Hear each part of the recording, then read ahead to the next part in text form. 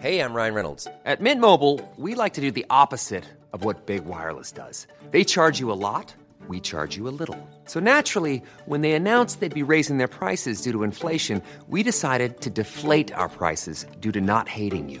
That's right. We're cutting the price of Mint Unlimited from $30 a month to just $15 a month. Give it a try at mintmobile.com/switch. $45 up front for 3 months plus taxes and fees. Promo rate for new customers for limited time. Unlimited more than 40 gigabytes per month. Slows full terms at mintmobile.com. Everyone knows therapy is great for solving problems, but getting therapy has its own problems too, like finding the right therapist, fitting into their schedule, and of course, the cost. Well, BetterHelp can solve those problems. It's totally online and built around your schedule. It's surprisingly affordable too. Connect with a credentialed therapist by phone, video, or online chat, all from the comfort of your home. Visit BetterHelp.com to learn more and save 10% on your first month. That's BetterHelp, H-E-L-P.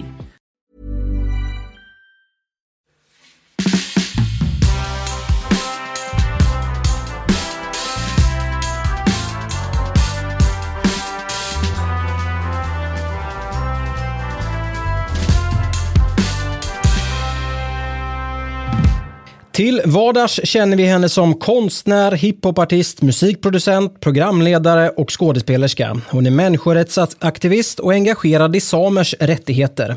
Hon var i år 2017 programledare för Grammisgalan och hade dessutom en av de bärande rollerna i SVT:s dramaserie Midnattssol. Men idag är hon statsminister för en dag. Välkommen statsminister Maxida Märak. Tack. Hur mår statsministern? Oj. Bra, jag mår bra. Ja. Du har ju precis tillträtt på posten som statsminister. Vad är det absolut första du gör som statsminister för en dag? Jag skulle nog försöka klippa bort Sverigedemokraterna så mycket som möjligt faktiskt. Ja. Varför då? Jag tycker att det är extremt obehagligt att se hur mycket vi släpper igenom på grund av vad jag tycker är bekvämlighet. Liksom. Och någonstans så måste vi utgå från nolltolerans. Och vi måste ha en slags konvention gällande mänskliga rättigheter som vi måste ha som utgångspunkt i hur man än arbetar. Liksom. Och där tycker jag verkligen att de håller inte måttet. Och jag tycker att det är inte ett effektivt sätt som många talar om att vi ska släppa fram dem, för då kommer vi se och människor kommer se hur dumma i huvudet de egentligen är. Liksom, hur skeva åsikter de egentligen har. Hittills har det inte fungerat. Så jag tycker att det är väldigt obehagligt att se hur man släpper lite i taget och de får lite mer makt hela tiden. Och till slut är de inne nu. De är ju inne nu. Och det sprider sig. Det sprider sig och blir större, och där tycker jag bara att det är nolltolerans alltså. Ni har inte här att göra. Det finns ju då också de här rösterna om att det ska finnas, det är ju ett demokratiskt samhälle och de har blivit valda och allt det här. Hur ska vi bemöta det då? Ja, det är superklurigt, verkligen. Och där säger jag att jag inte är Guds bästa barn. Och det är väl därför det är tur att man inte kanske har en presidentpost. Utan statsminister som ändå måste samtala och rådfråga folk runt omkring en. Men jag tycker på något sätt att för yttrandefrihet kan också gå över gränsen. Att när vi pratar om yttrandefrihet så måste det också finnas en slags grundkonvention som vi måste utgå ifrån när det gäller vad man egentligen får släppa fram för åsikter. Liksom. Eller du kan få släppa fram dem, men man måste inte acceptera dem. Så det är här jag tycker att vi är alldeles för... Det står grejer på ett papper liksom, att man har yttrandefrihet, punkt, och sen så ska allting yttrandefrihet, för alla rum och prata, och sen för alla makt, och det fungerar ju inte. Någonstans så måste vi bli lite hårdare tycker jag när det kommer till det. Så där skulle jag säkert få många kanske emot mig, men det här är ju alltså en utveckling, rasistisk utveckling, det är aldrig positivt. Vi har ju ganska många skräckexempel där man gav någon lillfingret och sen så tog de hela handen. Liksom. Och jag tänker på det ganska mycket. Alltså jag har en dotter som fyller 5 i sommar. Och nu blir man så himla medveten om hur viktigt det är att jag ska forma henne i rätt riktning på något sätt. Och att hon ska få bra grundvärderingar. Alla barn har inte alla förutsättningar liksom, att få superbra liv eller en bra vision på eller en bra livssyn. Och det ska jag tänka så här, Sverige, så kan jag känna att politiker glömmer ofta orter som glesbygd eller förort där man inte lägger några resurser. Och då tappar man en väldigt, väldigt stor del utav människor och tappar extremt mycket barn i en fostran när det gäller att få perspektiv på saker och ting. Och det är som att vi lägger ingen värdering i hur vi lär våra barn att se på varandra. Så sen när de barnen växer upp och har noll perspektiv om omvärlden, så är det inte konstigt att det är lätt att lura dem. Då är det inte konstigt att det kan komma ett parti sen och måla upp en skräckbild om den där världen utanför glesbygden som de inte känner till så väl. Och säga att snart kommer allt tas ifrån er och här är boven. Om man inte har lagt resurser väldigt tidigt på att så här, verkligen utbilda barn om hur samhället ser ut, vad är våran historia, var har det gått snett, vad är revolution, hur kan vi ta makten i egna händer, hur arbetar politiker. Får man inte det får inte alla det när de är små, då är det väldigt svårt att lära sig tänka större på något sätt. Och sådana människor är lätta och tyvärr lura. Så att jag tror att allting grundas verkligen i våra barn. Alltså det är verkligen så. Och mycket på ett mycket mer känslomässigt plan än kanske bara liksom i teoretiskt. Att det är inte bara om att så här, att vi ska ge dem så mycket papper att läsa i skolan, eller, utan det handlar om så här, det känns som att vi håller på att glömma bort vad är solidaritet liksom. Hur kan det vara okej för människor att titta på tiggare som vi träffar på tunnelbanan med de ögon som de tittar på dem med? Det är för mig, det är jävla äckligt alltså. Du kan åtminstone titta människa i ögonen. Det är ingen som går och tigger där för att de tycker att det är kul. Men nu är det som legitimt att det är avskum. Så du behöver inte se ens åt ert håll. Det är bara avskum. Och där någonstans har vi tappat en bit av vår solidaritet. Vars tappade vi den? Hur ska vi nå tillbaka dit då? Ja, hur ska man nå tillbaka till det? Ja, men jag tror ju att det ligger supermycket i att omfamna också barns känslor när vi är små. Jag tänker själv, jag är från Jokkmokk. Jag växte upp både i Stockholm och i Jokkmokk, så jag som sett två delar. Jag kommer från en vanlig liksom arbetarklassfamilj. Jag har en väldigt, väldigt bra familj som är tajt och kärleksfull, och vi står nära varandra och vi pratar om mycket eller allt möjligt liksom. Men jag har ju väldigt mycket folk kring mig som inte har de förutsättningarna överhuvudtaget, och kommer man till exempel från ett litet samhälle så är det ju väldigt svårt att få uttrycka sig som barn om man inte går med strömmen. Så där har jag faktiskt funderat på lite, att jag tror att vi skulle behöva lägga in ganska tidigt i skolorna ämnen som handlar om mycket mer, på ett mycket mer känslomässigt plan än bara så här matte och fysik. Alltså prata om våld i hemmet, sexuella övergrepp, alltså få in det där ganska tidigt, så här, vad är rätt och vad är fel, alltså moral helt enkelt, morallektioner lite grann. Det tror jag att vi tappar nu tycker jag ofta att vi ligger oss så här som att det finns inget rätt eller fel, men i vissa frågor finns det definitivt rätt eller fel, men det tror jag kan vara svårt för många att veta vad som är rätt eller fel när man växer upp, för att vi får inte utrymme och känna så mycket när vi växer upp. Och skolan, det är så här en superstor del av vår tid. Och där tycker jag definitivt som politiker att man har ett sånt jävla ansvar att det ska vara helt jämställt i skolorna. Att alla ska ha samma förutsättningar. Alla ska ha samma förutsättningar. Det ska inte finnas, alltså vi ska inte bara ha advokater som kommer från överklassfamiljer därför att det var de enda kidsen som kunde gå i de skolorna. Så att man kunde få de yrkena. Det får inte finnas liksom. Så någon form av värderingsarbete tidigt, eller moralarbete kanske tidigt i skolan? Ja, jag tycker verkligen det. Jag tycker verkligen det. För det är det, alltså, du vill att en 12-åring ska veta vad en våldtäkt är. Alltså, och vars går gränsen? Vad gör du inte? Och var ganska hård i det också, att det är så här. Jag har ju skräckexempel, jag vet ju nu hur det ser ut liksom i skolorna uppe i vars jag kommer ifrån. Det hör bara hur folk pratar om de här gruppvåldtäkterna som pågår i högstadieklasserna och på fester och hit och dit, och det är bara så här, vad fan går det snett? Alltså det här är typ jag har fått höra namn av pojkar som har varit med i de här gruppvåldtäkterna som jag har sett när de var små. Alltså så här, jag känner deras föräldrar. Vad fan har det gått snett någonstans? Här har vi ju tappat vad är rätt och vad är fel.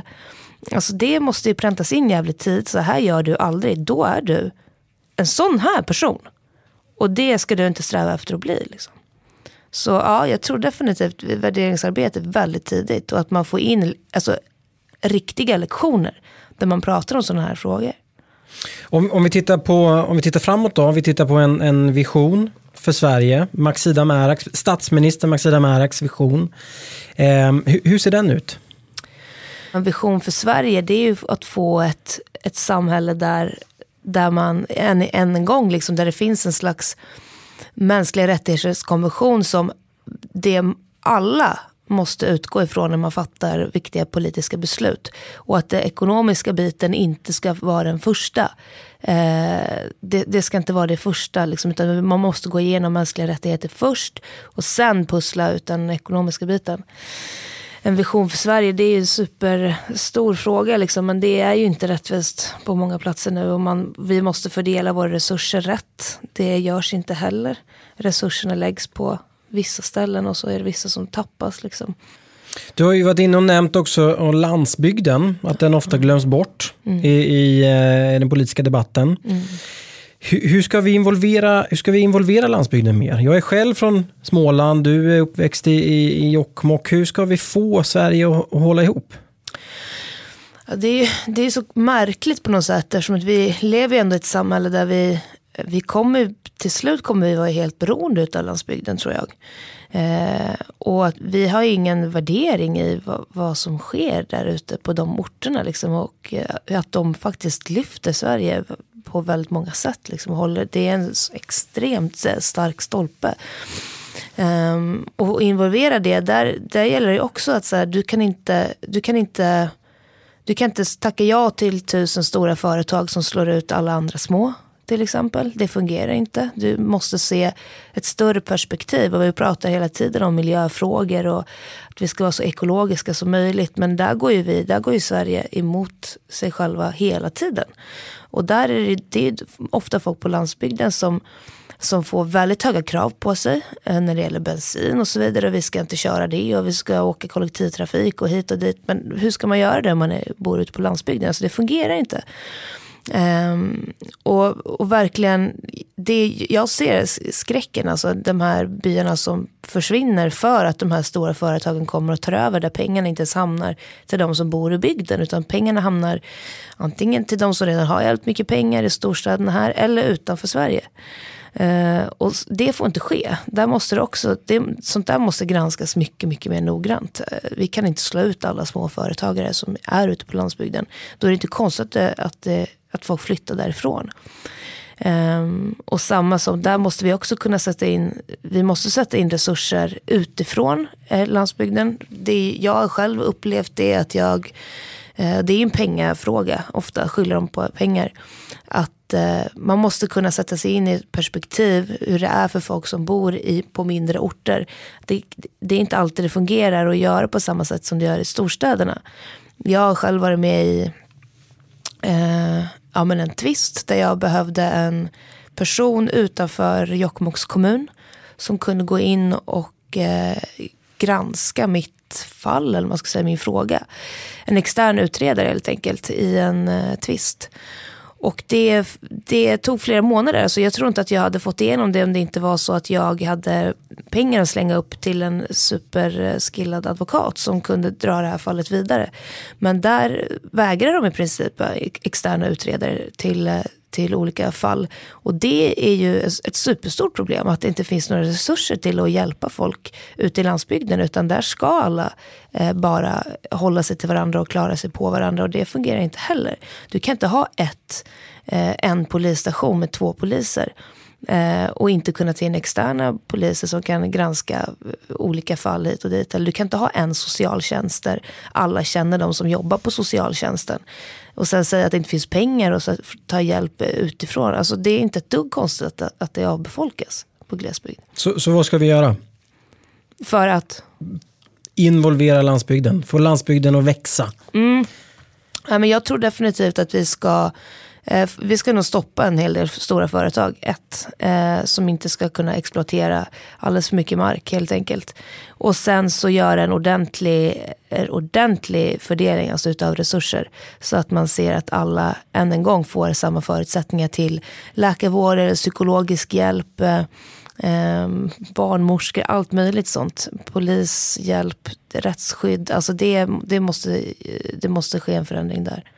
Du låter nästan arg när du pratar. Ja, men jag är det faktiskt för att jag ser de här problemen på riktigt. Jag som har en fot i båda världarna ser verkligen hur folk blir extremt utsatta. Och jag kommer från ett ställe där självmordsstatistiken är så hög. Och det kan jag verkligen, om man går till grund och botten i problemet, kan jag verkligen lägga det på politikerna. I många frågor alltså. Att det hade vissa av dem fått tillgång till psykologisk hjälp till exempel, så hade det kunnat gått att stoppa liksom. Men där finns det heller inga resurser och ingen som tar det på allvar, och det finns inga sjukhus som kan engagera sig för det finns ingen personal och ja, så att jag är arg. Jag ser väldigt mycket som är skevt i det här systemet. Det gör jag. Du, om vi tittar på regeringen Märak. Ja. Ditt team, de som ska genomföra det här. Ska vi börja, hur ser den ut? Vilka poster finns med i regeringen?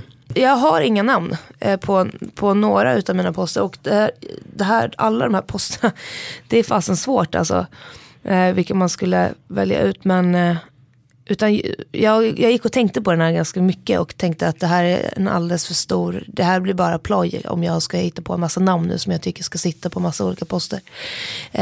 Och många av de här posterna går i hand liksom.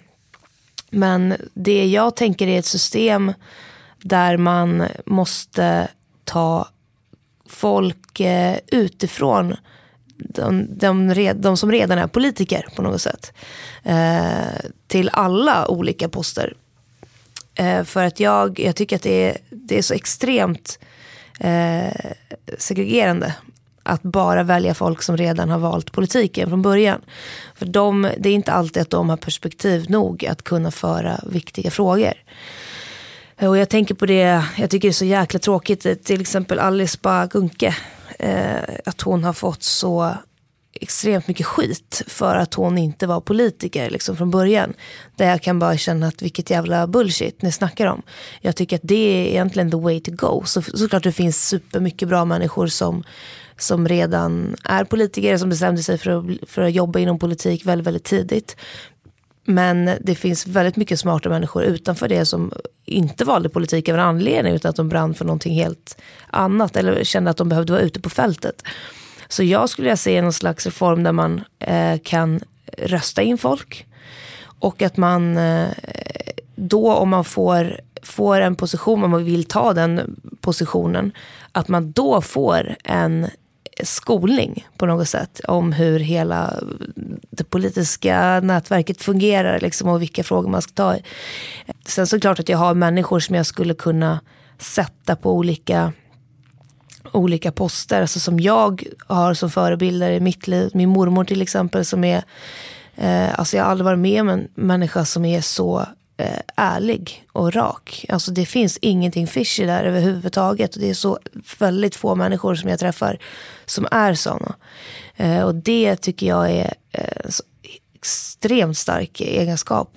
Vi röstar ju liksom till riksdagen idag, men du tycker också att vi bör alltså då rösta till, vi röstar och utser regeringen också?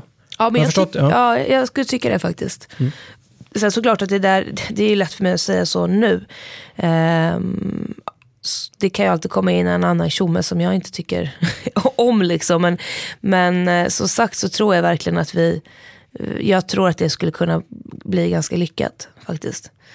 Att göra så. Att man inte... Ja, men att vi måste på något sätt inse att vi inte alla har haft samma förutsättningar första delen av vårt liv. Och vi kan inte grunda allting på de valen vi gjorde då eller hur bra vi var i 8-9. Liksom det fungerar inte. Om du själv hade blivit inröstad då? Hade du tackat ja? Det där är en superintressant fråga faktiskt. För att Ja, jag har fått frågan förut om jag skulle hålla på med politik, alltså varför jag inte håller på med politik. Och då har jag ju sagt, alltså för att jag har ju inget parti nu som jag kan känna att jag stöttar fullt ut i alla frågor, utan jag vill vara ganska fristående i mina åsikter. Men samtidigt så jag kanske absolut inom några år hade sagt ja, för att jag pratar jävligt mycket liksom, och jag vill göra rätt för mig, och då kanske det hade varit helt idiotiskt av mig och tacka nej till en sån maktposition inom situationstecken, om jag faktiskt på riktigt tror att jag kan göra gott. Ja, så det, jag hade nog kanske kunnat gjort det, ja. Hur skulle du säga att svensk politik mår idag? Nej, jag tycker att den mår fan dåligt alltså, skulle jag vilja säga. Jag brukar säga att allt känns som att det håller på att bli lila. Alltså det blåa och röda håller bara på att mixas ihop och blir någon slags, alla slickar varandra i röven. Och hela, som jag pratade om innan med just det att så här, vi accepterar vissa saker för att kanske få igenom vårt andra beslut sen. Alltså det är bara så här, varför alltså ibland kan jag fundera varför vissa politiker ens valde politiken. Alltså ska man jobba inom politik, då ska det väl vara för att man känner att man kan göra en förändring, alltså göra gott för sig. Och då tycker inte jag att man hela tiden kan välja pest eller kolera, bara gå med på lite allt möjligt för att man ska få så stark grupp eller så stor grupp som möjligt, och då låter man vissa åsikter slippa in. Och nu känner jag att det är rörigt och grötigt, och att det finns inga riktiga människor som säger bara nej, det här är inte accepterat. Alltså jag accepterar inte det här. Nej, det här får vi inte ha i Sverige. Så här ska inte Sverige se ut. Men alla är lite så veliga, och det är hit och dit och med den och den. Och, jag tycker den känns som att vi håller på att tappa någonting. Det sipprar ut någonstans. Det är fel. Det är mycket som är fel nu.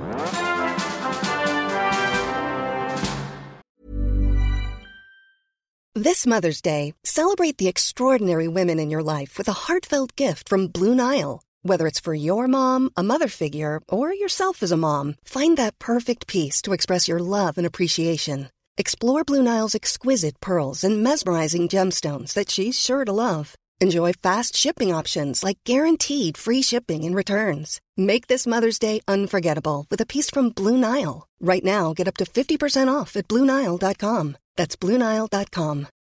Since 2013, Bombas has donated over 100 million socks, underwear, and T-shirts to those facing homelessness.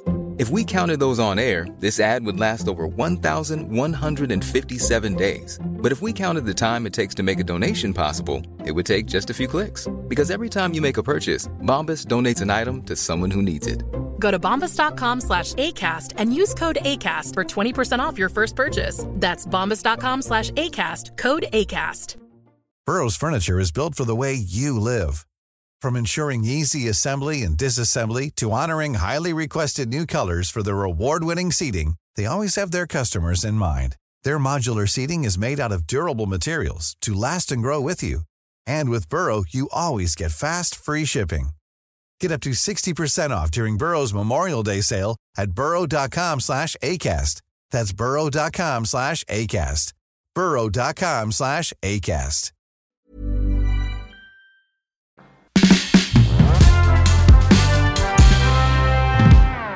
Du, som statsminister så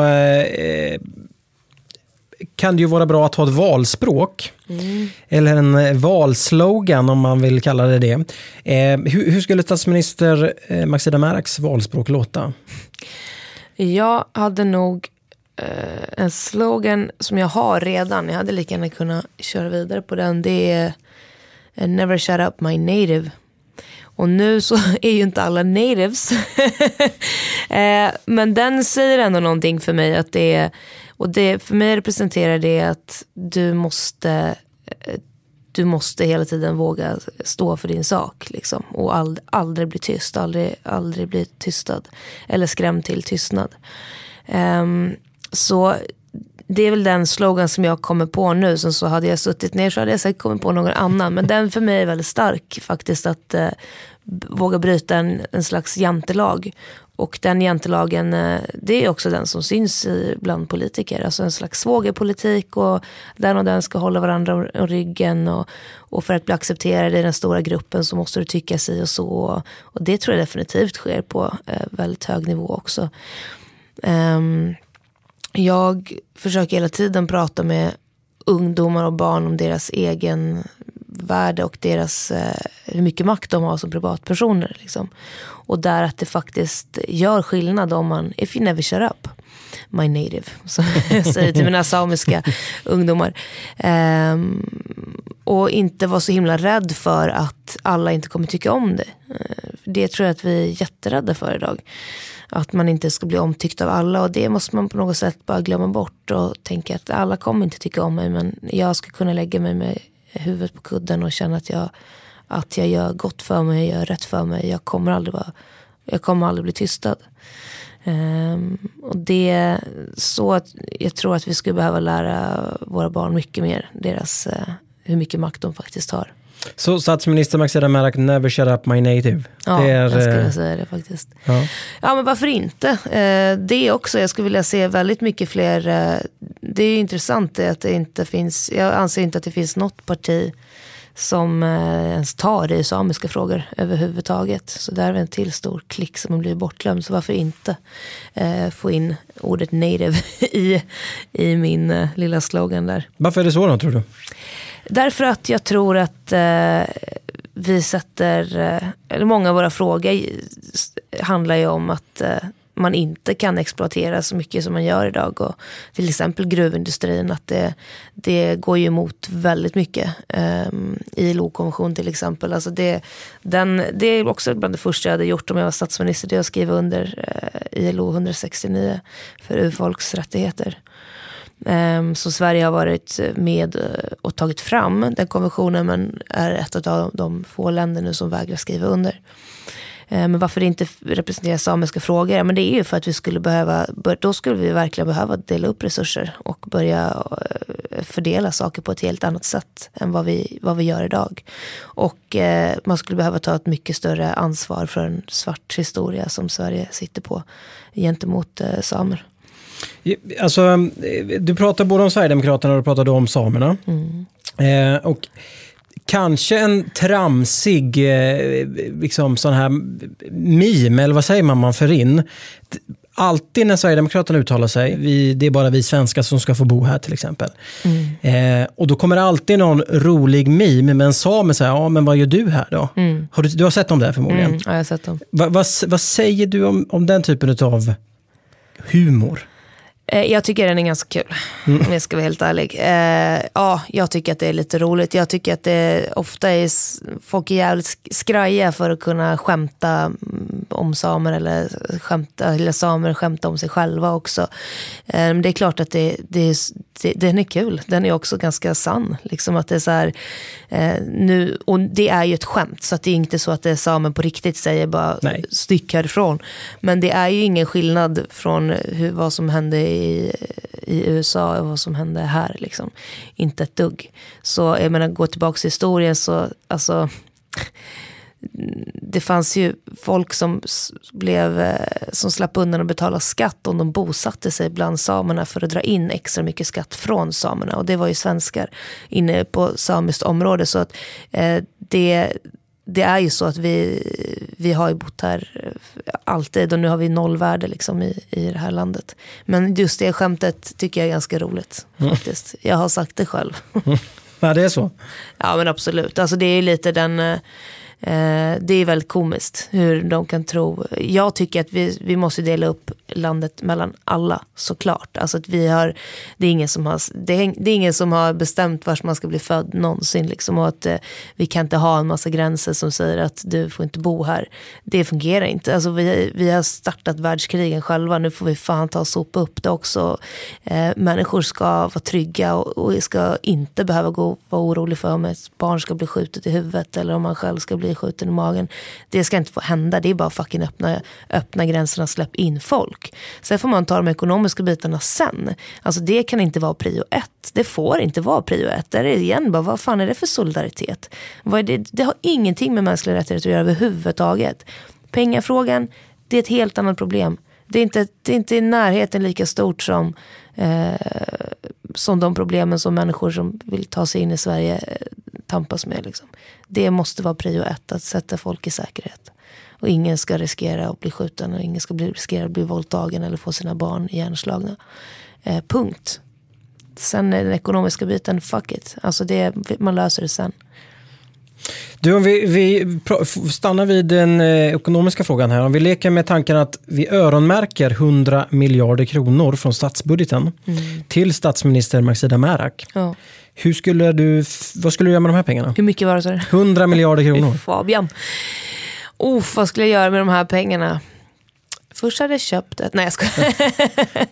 Nej, men jag tror ju väldigt mycket på att kunna få eldsjälar att fortsätta bedriva sina arbeten på något sätt. Det finns väldigt mycket människor som gör extremt bra saker men som inte kan göra det fullt ut för att det inte finns pengar. Liksom.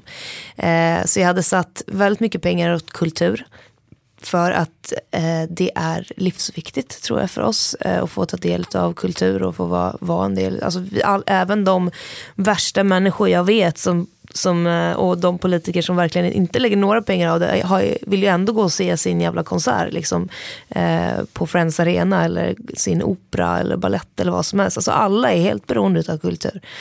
Så jag skulle sätta mycket pengar där. Sen skulle jag också gå in och se till att det ska inte finnas någonting ojämställt i skolorna. Alltså där ska alla ha exakt samma förutsättningar när det gäller lärare. Sätta in psykologer till barn ganska tidigt. Man kanske skulle att alla barn får prata 1 timme i veckan med någon för att se hur det står till hemma och vad man kan göra. Sen så hade jag satt mycket pengar till. Jag ser mycket skevt liksom, alltså så det, till exempel om folk som strider för vissa saker och hamnar i olika tvister med stora företag där företagen alltid vinner för att det är de som har mest pengar och kunna bedriva ett fall vidare. Att jag skulle vilja gå in med mycket pengar till att kunna sponsra så att det skulle vara jämställt även där. När du går upp i tingsrätt och hovrätt om vissa saker så ska det inte heller någonsin hänga på pengarna. Hur långt du kan driva ett fall. Liksom. Utan där ska det finnas obegränsat nästan för den minsta människan att kunna driva sin sak framåt. Så där har jag satt mycket pengar. Och sen såklart, jag hade satt mycket pengar på att rusta upp äldrevården, att det skulle bli bättre betalt för alla människor som jobbar inom sådana yrken, alltså inom skola och barnomsorg och äldrevård. Där måste det ligga mycket pengar liksom. Det är så, vi kan inte slarva med de sakerna. Det är också människovärde som vi pratar om. Och sen kunna säkert gå in och försöka konkurrera ut vissa stora företag nästan. Se till att små företag kanske inte måste klappa ihop för att det kommer större företag och tar över.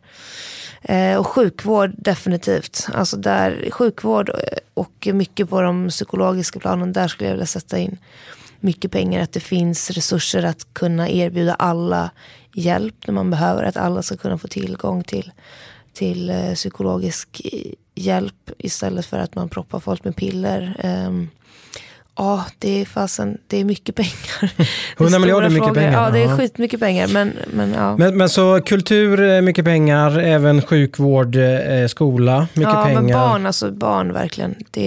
Men också då någon form av liksom rättshjälp då till alltså både i civilrättsliga fall men också mot stora bolag. Ja, men jag tycker det, för där tror jag att det är väldigt många grejer som jag tror har kunnat gått igenom här i Sverige, stora beslut som bara för att den fattigare delen inte hade en chans.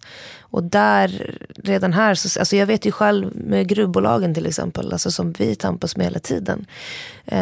Alltså det är ju helt vidrigt hur det får gå till, att de kan komma in och veta om att snart så kommer de här samebyarna, till exempel samebyarna, vi kommer förr eller senare vinna ändå, därför att era pengar kommer ta slut. Ni kommer inte kunna driva det här fallet tillräckligt länge, så ni får dra ut på det hur lång tid ni vill. Liksom. Vi kommer ändå vinna.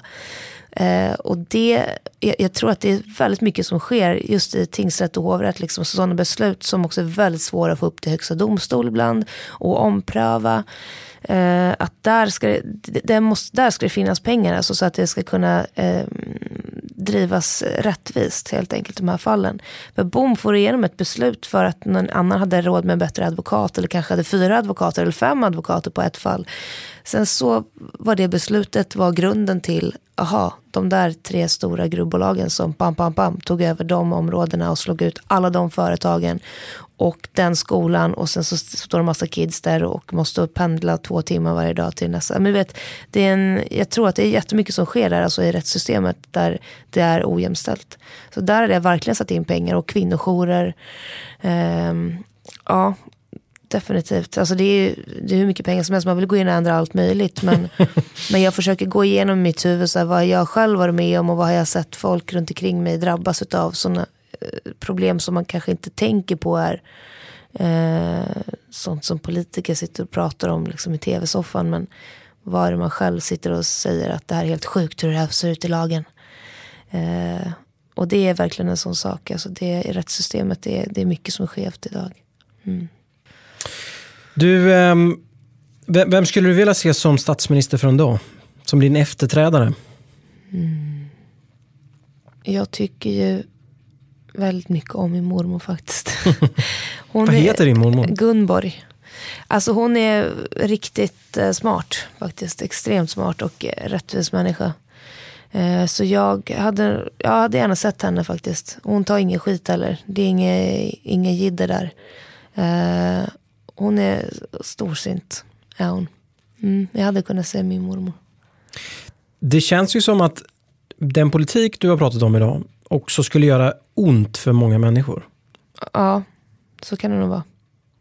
Det är väl därför det kan vara, alltså jag brukar ju mer anse mig vara en sån där rebell lite grann. Därför att jag vet att jag har väldigt mycket ganska radikala åsikter liksom. Och, jag kanske är lite mera, alltså jag var väl den som tyckte att det var lite skönt när Lars Ohly pekade finger i livesändning liksom.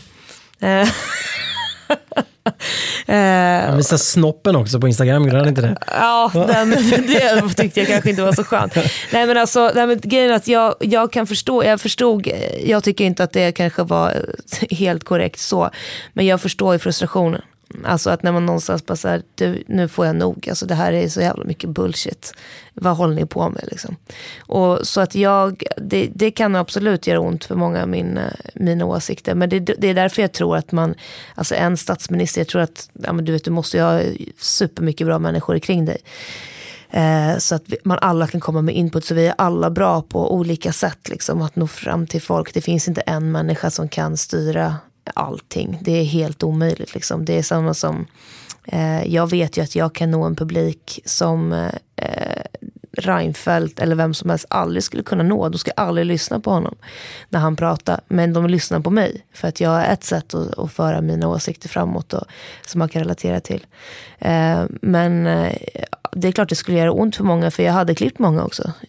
Så är jag i mitt privatliv också, att säga, tycker jag att du beter dig illa, då vill inte jag ha det i mitt liv. Samtidigt som jag är så, som jag tycker kan bli fel, något jag ser är skevt idag, det är ju alla grupperingar vi har. Att jag är radikal, men jag är inte dum i huvudet. Alltså mitt mål alltid, det är alla frågor jag driver och pratar om, så är mitt mål, och det bör vara allas mål. Det här är sånt som vi ska lära barn i skolan. Du ska vilja få din motståndare på din sida. Du ska inte vilja förstärka grupperingarna. Och där tycker jag att det har vi tappat mycket av. Att vi har väldigt mycket grupper idag som säger sig strida för vissa saker och ting. Det kan vara alltså inom alla möjliga områden. Feminism, hbtq-frågan, allt möjligt. Men som blir extremistgrupper. Och istället som bara skriker och som är jävligt duktiga på att klippa folk av fel anledningar.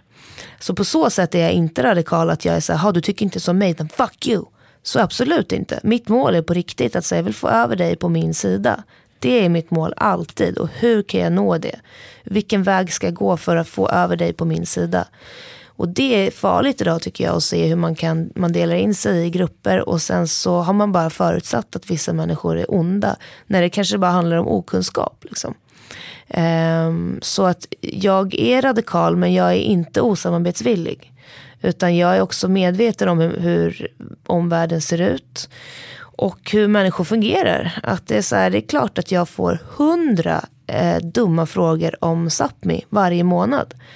Som vissa hade bara huggt huvudet av den som sa det. Jag gör inte det. Därför att det är klart att jag vet att du kanske ställer en dum fråga till mig. Du vet ingenting om Sápmi, du vet ingenting om samer. Av en anledning, du har aldrig fått lära dig någonting. Det är ingen som berättade om hur min kultur ser ut för dig i skolan. Så om du ställer en dum fråga till mig nu, det är lugnt. Jag förklarar hur det ligger till och så nästa gång kanske du inte kommer ställa den där dumma frågan. Ja, man måste se det så istället för att så här klippa huvudet av någon. Då kommer de aldrig vilja stå på din sida eller aldrig vilja lyssna till dig någonsin igen.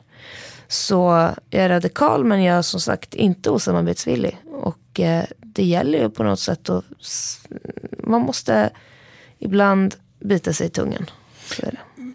Men du vill klippa av Sverigedemokraterna, inte möta dem och få över dem på din sida? Nej, det är klart att jag vill få över dem på min sida, men jag tycker inte att då får de försöka en gång till. De ska inte sitta där de sitter nu. Och de personerna som sitter där ska inte sitta på sina poster heller. Alltså nej absolut inte. Sen kan man samtala, men ni ska inte ha någon makt nu. Och det vet jag att det är många som tycker att jag är hård där och så kan du inte tänka. Och tänk om den gjorde sig så. Ja, men jag tror på fullt allvar att det är det enda vi ska göra för att kunna stoppa den här rasistvågen som håller på att hända nu och den här neutraliseringen av hur vi ser på människor och människors värde. Liksom att vi snackar en jävla massa skit om mänskliga rättigheter och att alla har ett lika värde, men i grund och botten vilka aktiva val gör vi? Vilka aktiva val gör vi för att människor ska ha ett lika värde? Alltså bara att de sitter där nu och att det sitter folk som på riktigt har gått ut med de där jävla järnrören och har en maktposition. Klipp dem. Sen om vi ska snacka sen och ni vill ta er in på posterna sen igen, det är klart att man måste öppna en dialog då, men ingen makt till er nu. Och jag tror att det är enda sättet. Alltså ibland, det går för långt och då måste det klippa. Det har gått för långt nu, det är bara att klippa bort dem. Och det är väl, alltså, så kan folk, alltså de som säger emot mig, då säger jag bara, sätt dig själv i någon annan skor.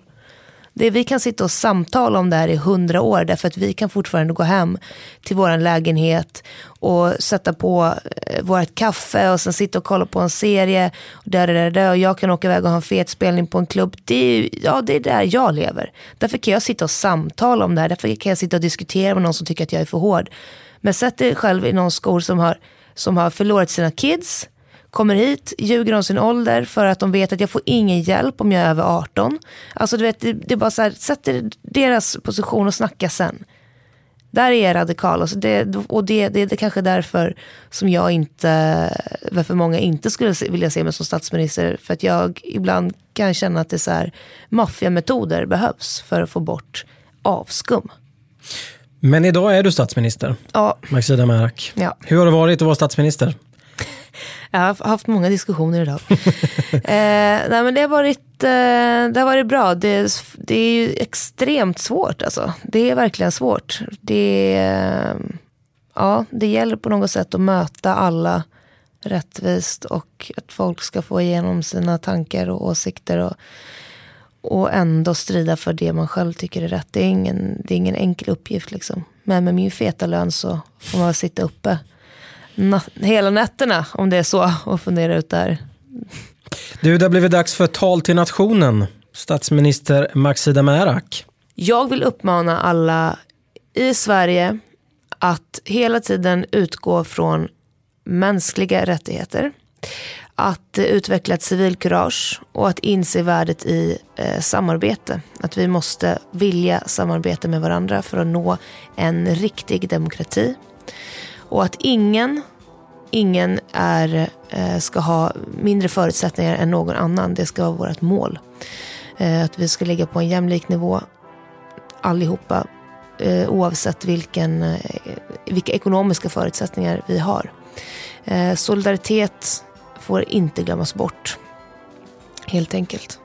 Och viljan ska vara att nå frihet på riktigt. Frihet och lugn och trygg omgivning för alla människor i Sverige. Och nolltolerans när det gäller rasism. Öppna alla gränser, släpp in alla som behöver skydd. Japp. Statsminister Maxine Mark, stort tack. Jag som har intervjuat veckans statsminister heter Anders Nyberg och nu vill vi veta vem du vill se som statsminister för en dag. Maila till oss på info@statsministerforendag.se eller skriv till oss via vår hemsida www.statsministerforendag.se. Om en vecka är det dags för ett nytt avsnitt av Statsminister för en dag. Vi hörs då. Hej då! Planning for your next trip? Elevate your travel style with Quince. Quince has all the jet-setting essentials you'll want for your next getaway, like European linen, premium luggage options, buttery soft Italian leather bags, and so much more. And is all priced at 50 to 80% less than similar brands. Plus, Quince only works with factories that use safe and ethical manufacturing practices. Pack your bags with high-quality essentials you'll be wearing for vacations to come with Quince. Go to quince.com/pack for free shipping and 365-day returns.